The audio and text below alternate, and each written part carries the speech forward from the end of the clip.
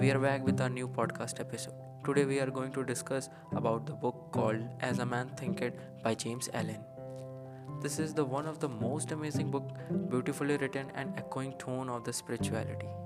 Basically, it throws a light on the power of thoughts and its effects on the life.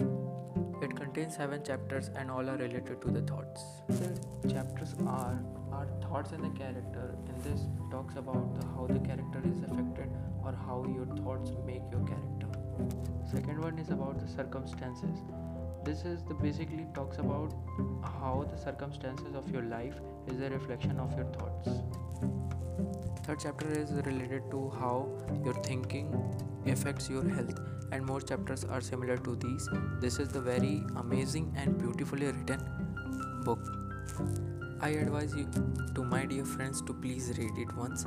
Once you started reading this book, believe me, you won't stop until it finishes. Thank you for giving your valuable time, and thank you.